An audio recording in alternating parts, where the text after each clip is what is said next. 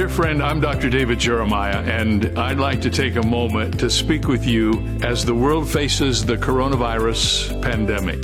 There is no question we are living in a time of unprecedented uncertainty.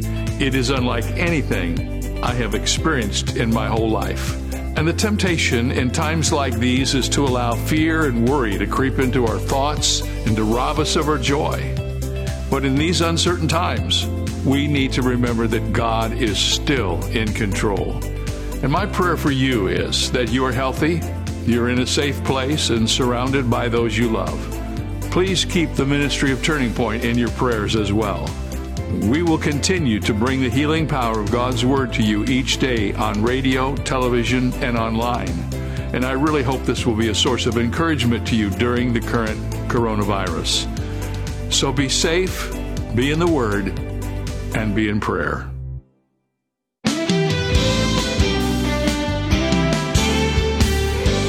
If someone asked you to describe Jesus, how would you answer?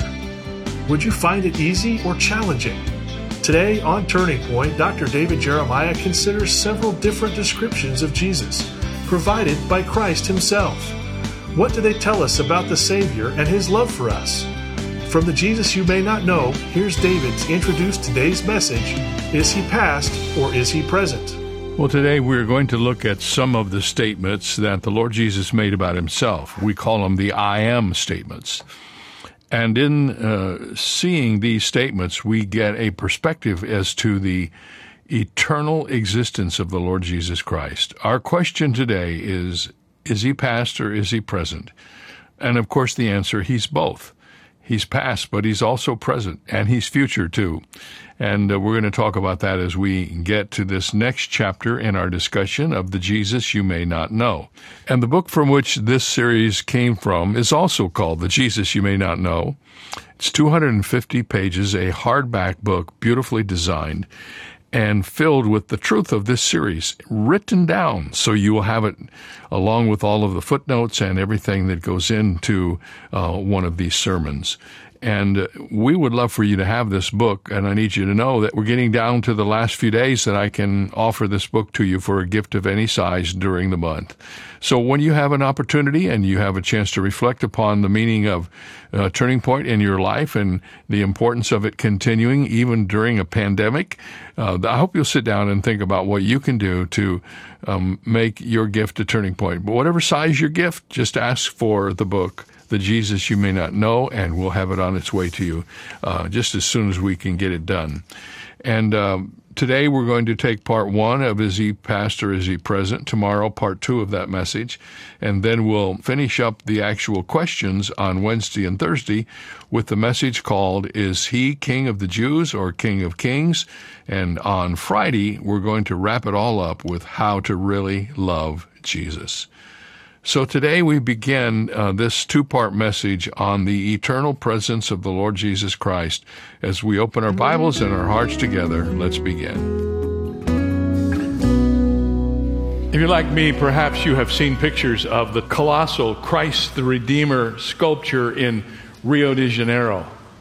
As you fly into that city, this sculpture of Jesus rises 124 feet from a mountaintop that overlooks the city. The arms of Jesus are out like he's blessing the city below. This is one of the new 7 wonders of the world. And awestruck visitors have been marveling at this since 1931. But it's not the world's tallest statue by any means. It's not even the second largest. The Christ of Peace stands atop San Pedro Hill in central Bolivia. It towers 132.7 feet up into the heavens and boasts an arm span of 107 feet. A dramatic skylift whisks visitors to the statue's base. But wait, there's an even larger statue of Christ, which was completed in 2010 in Poland. This is Christ the King. It is a staggering 172 feet tall, the tallest statue of Jesus on the earth, but not for long. There's a taller one under construction right now. And it's interesting, is it not, that if only the town fathers had realized that a lifeless statue of Jesus on a hill can't make the difference in anybody's life. It's the reality of the living Jesus sitting on the throne of heaven and living in our lives that makes the difference. There's no statue, no matter how tall you make it, that can change your life. It may cause you to have a sense of awe. It may make you remember that there is such a person as Jesus. But statues don't change lives. Crosses don't change lives. Crucifixes don't change lives. Only Jesus can do that. Someone said once, "Give me Jesus. Just give me himself. The Jesus of Scripture, the Jesus of history, the Son of Man from heaven. Just give me Jesus." And most of us have that feeling in our hearts. We wouldn't be here today if we were not that way. We have come to hear a talk about the Jesus we may not know. We have trouble describing him because he's indescribable. But Jesus had no trouble at all. He described himself in two little words that comprise three letters. Jesus says, "You want to know me? Here's my name. I am. This is an Old Testament title for God, and it finds its history in Exodus chapters 3 and 4. You remember how Moses was on the backside of the desert tending the sheep for his father-in-law. And one day when he was out in the wilderness, he looked over on the horizon and he saw a bush that was on fire. And as he drew near to the bush, he was filled with curiosity, because while the bush was burning, it wasn't burning up. It was not being consumed. And as he got near to the bush, he heard the words of the Lord God. The Lord was in the burning bush. And the Lord was using this moment to try to recruit Moses for a particularly important job. The children of Israel had been in bondage to the Egyptians for 400 years, and it was time for them to be released. And God needed an agent to go to Egypt and speak to Pharaoh about letting his people go. I've always been intrigued by the little interchange that goes on in that passage, because here's God asking Moses to do something, and here's Moses giving God every excuse he can think of as to why he's the wrong person. And the reason that I enjoy that is because I watch it happen almost every week in my ministry. What do you mean? I can't do that. Well, God had this conversation with Moses, and finally, Moses is kind of down to his last strategy. He says this to God. He says, "Indeed, when I come to the children of Israel, and I say to them, the God of your fathers has sent me to you, and they say to me, what is his name? What shall I say to them?" And God said to Moses, "Say to them, I am who I am. Thus you shall say to the children of Israel, I am has sent me to you." Now that title, I am, speaks of the self-existence of Jesus. It speaks to the fact that he is the ever-present one. His name is not I was. His name is I am.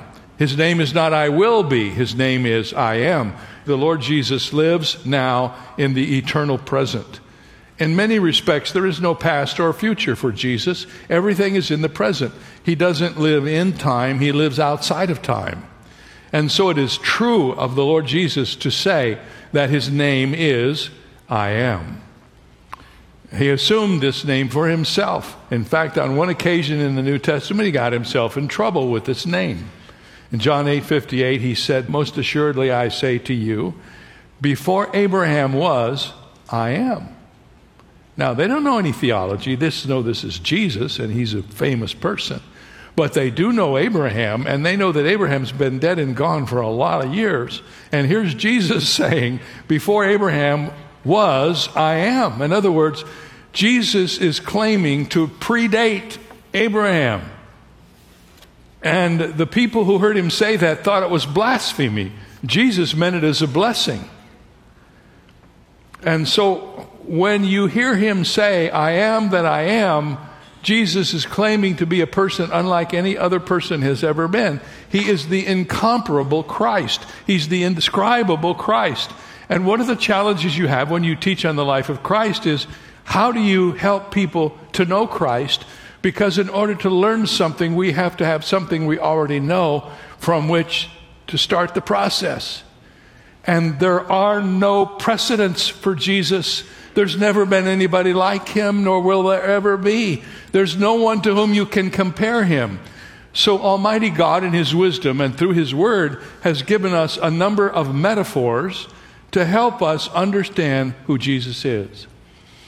And those metaphors are in the Gospel of John. It was written to prove that Jesus is God. And these 7 I am statements kind of go along with the 7 sign miracles that are in John's Gospel. And these statements are given to us to help us understand about Jesus. They're pictures of Jesus, and we're going to go through them quickly. And the goal is, when we get done, we will have added to our understanding of who Jesus is and why he came. First of all, in the 6th chapter of John, Jesus said, I am the bread of life. Interestingly enough, this statement comes in the midst of the context of the feeding of the 5,000. It is in the context of that story when that little boy brought his lunch to Jesus, and Jesus somehow miraculously broke up that lunch so that it fed 5,000 men, and we've already talked about this in the past. At least 15,000 people ate lunch that day because of the miracle of the bread which Jesus multiplied. In the midst of that whole story, when Jesus did that, those who watched thought they had finally found the gravy train. This guy can do lunch in a moment. Nobody has to cook it, prepare it, deliver it. He just does it. And in the back of their mind was the story in the Old Testament where the children of Israel lived off manna from heaven every day. Remember that? Every day they would walk outside of their tent while they were in the wilderness, and here was their lunch. And it was called manna. And I've always loved to tell our friends that manna is a word that means, what is it? Every morning they had some what is it, and it sustained them through the day. Now watch this. The people who heard Jesus that day say, I am the bread of life. They have these 2 thoughts in mind. They think that Jesus is the new Moses who has come to provide manna for them every day, and that he's going to be the miracle worker bread line for them. So Jesus goes back to the synagogue and he straightens them out, and this is what he said. He said, most assuredly, I say to you, Moses did not give you the bread from heaven, but my Father gives you the true bread from heaven. For the bread of God is he who comes down from heaven and gives life to the world. It wasn't Moses who gave them bread from heaven, Jesus explained. It was God. And that manna that they got didn't last very long. Remember, it had a 1-day capacity except for the weekends, and then it was 2. It spoiled and it was uneatable. Jesus came, and he is far greater. He is the eternal bread of God. There are no limitations on the bread of life, who is Jesus Christ. And Jesus got done explaining that, and I love the humor of the Bible. And the people, they're still living in the physical realm. They are not getting the message. And they say to Jesus, Lord, give us this bread always. So when do we show up tomorrow, Lord? They didn't understand. He wasn't talking about physical bread. He was talking about the spiritual bread, and he was claiming to be that bread. In John 6:35, he said, I am the bread of life, and he who comes to me shall never hunger, and he who believes in me shall never thirst. He is the core sustenance for your spiritual being. Jesus is your bread. And in the genius of John's unfolding gospel, the one who said, I am the bread of life, next says, I am the light of the world. And once again, there is a story. You remember the story of the woman who was taken in adultery. And the Pharisees go and get the woman and bring her to Jesus. The Bible says they did it because they wanted to see what Jesus would do. In other words, they were testing him. They wanted to hear what he would say. And the Bible says he didn't say anything. He stooped down and he wrote in the dirt on the ground. And the Bible doesn't tell us what he wrote. Doesn't that just frustrate you to death?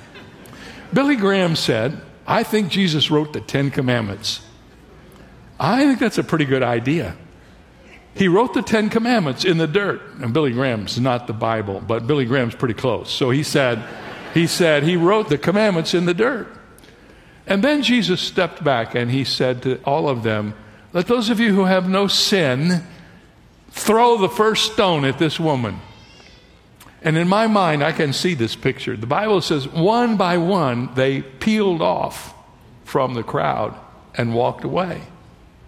Maybe they stood there and were replaying the 10 Commandments in their mind. I'm okay with this one. I'm okay. Oops. And they leave.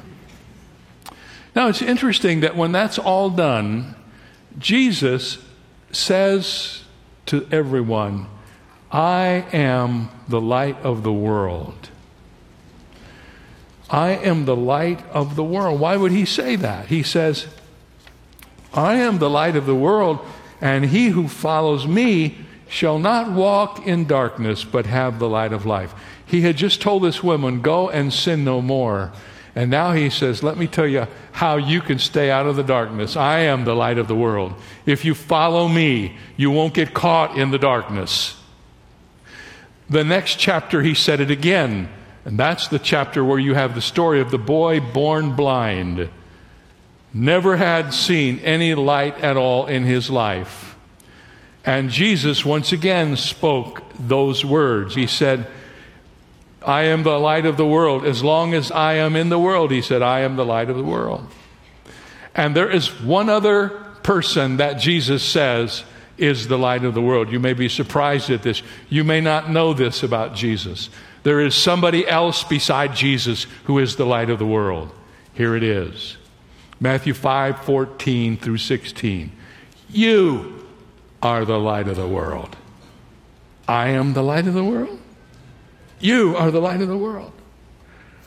Jesus said, a city that is on a hill cannot be hidden. Let your light so shine before men that they will see your good works and glorify your Father in heaven. Every year on Christmas Eve, we have this big light ceremony, and I always think of this verse where it says, a city that is set on a hill cannot be hidden. If we held that service outdoors and all of us lit our candles and held them up high as we do that night, you would be able to see this for a long way. But the purpose is not the physical light, but the purpose is that God wants us to be spiritual light to a dark world. And he says, as I am in this world, I am the light, but I'm going back to heaven, and now you are the light. Probably some of you are saying, I don't feel like a light. In fact, there's a lot of darkness in my life, Pastor. Well, let me help you this. Jesus is still the light. He's the sun. We're the moon. We can't generate light. We can just reflect it. We have no light in ourselves. We can't just push a button that says brighter. We are reflectors. I had a bike when I was growing up, and probably you all have bikes like this. My bike had a little headlight on the front of it, but right underneath the seat in the back was a reflector. That was there, so if anybody was gaining ground on me and they didn't see me, their light would shine on my reflector and they'd go the other way. Now, if I took that bike on a mud ride and the reflector got all dirty, it was useless. So here's the lesson from the light of the world. We are reflectors, and the only way we can shine brighter is by keeping our reflector clean. God wants clean reflectors. And the way you do that, he's given you a product to keep your reflector clean. It's called the Word of God. The Bible is the cleansing agent that keeps us clean. When we study the Scripture, when we read the Bible, that's what God uses to help us stay clean. So if you're not in the Bible, or if you don't regularly go to a church where the Bible is the subject, your reflector's probably not as clean as it should be. And my desire, I hope it's your desire too, is to be the brightest reflector I can be for God, to make the best influential impact on our culture as I can make.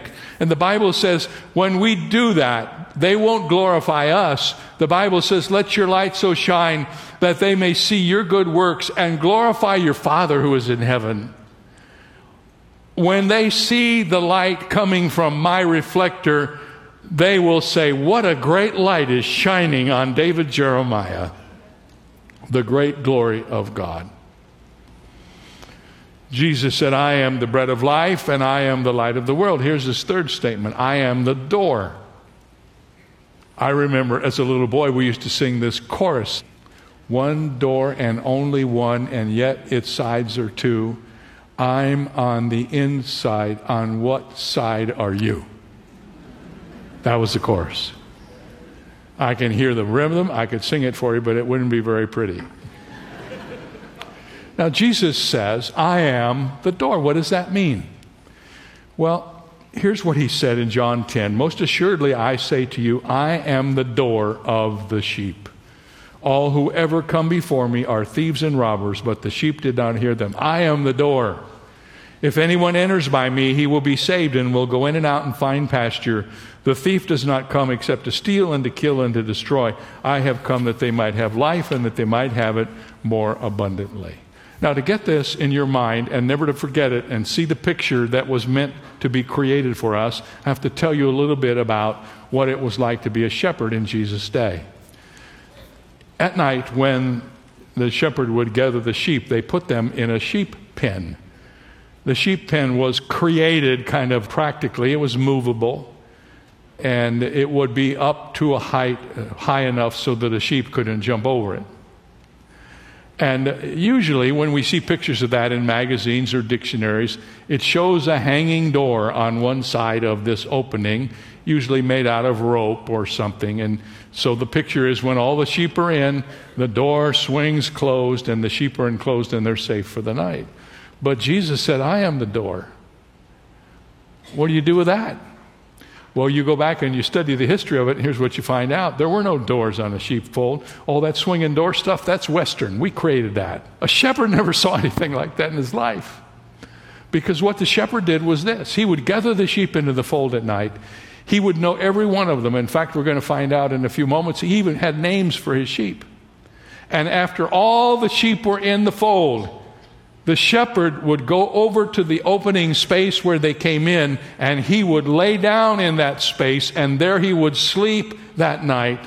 He would have his crook and his shepherd's bar with him, and no sheep could get out of the fold unless he crawled over the lightly sleeping shepherd, and no one could get into the fold to hurt the sheep because the shepherd was the door.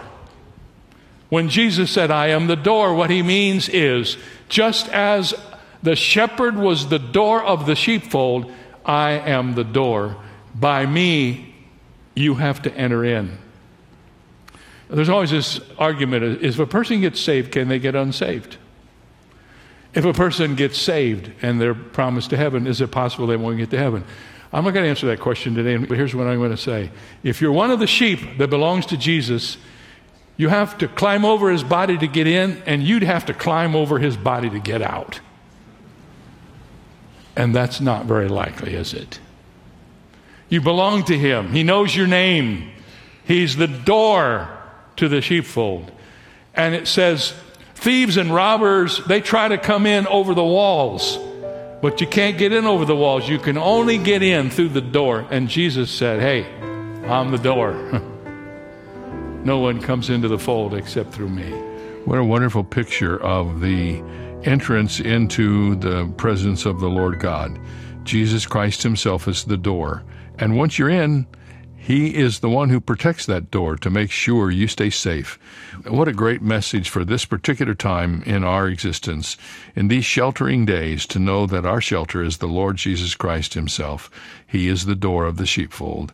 And we'll talk more about this tomorrow when we get together and continue our discussion on this question. Is he past or is he present?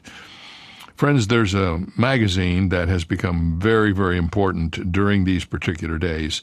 I found out yesterday the magazine is now being mailed out to over 350,000 people every month.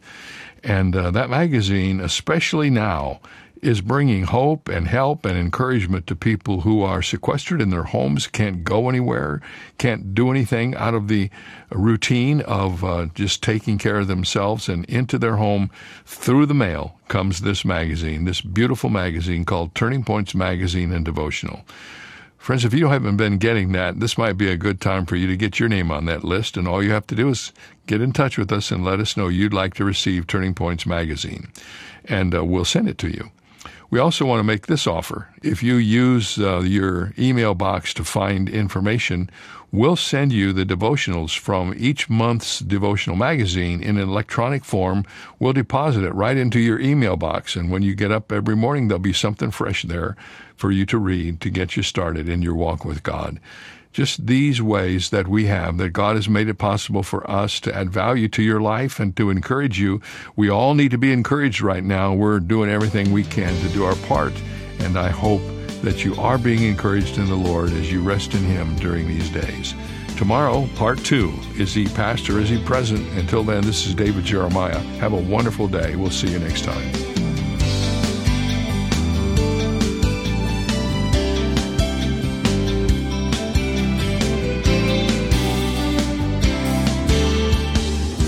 For more information on Dr. Jeremiah's series, The Jesus You May Not Know, please visit our website where we offer 2 free ways to help you stay connected: our monthly magazine Turning Points and our daily email devotional.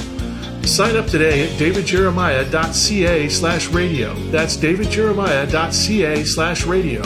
Or call us at 800-946-4300. When you do, ask for your copy of David's new book, The Jesus You May Not Know. It's written to help you reconnect with Christ and rediscover the joy of your salvation, and it's yours for a gift of any amount. You can also purchase the Jeremiah Study Bible in the English Standard Version and New International Version, as well as in standard or large print in the New King James, filled with helpful notes and articles by Dr. Jeremiah. Get the details when you contact us today. This is David Michael Jeremiah. Join us tomorrow as we continue the series, The Jesus You May Not Know, here on Turning Point with Dr. David Jeremiah.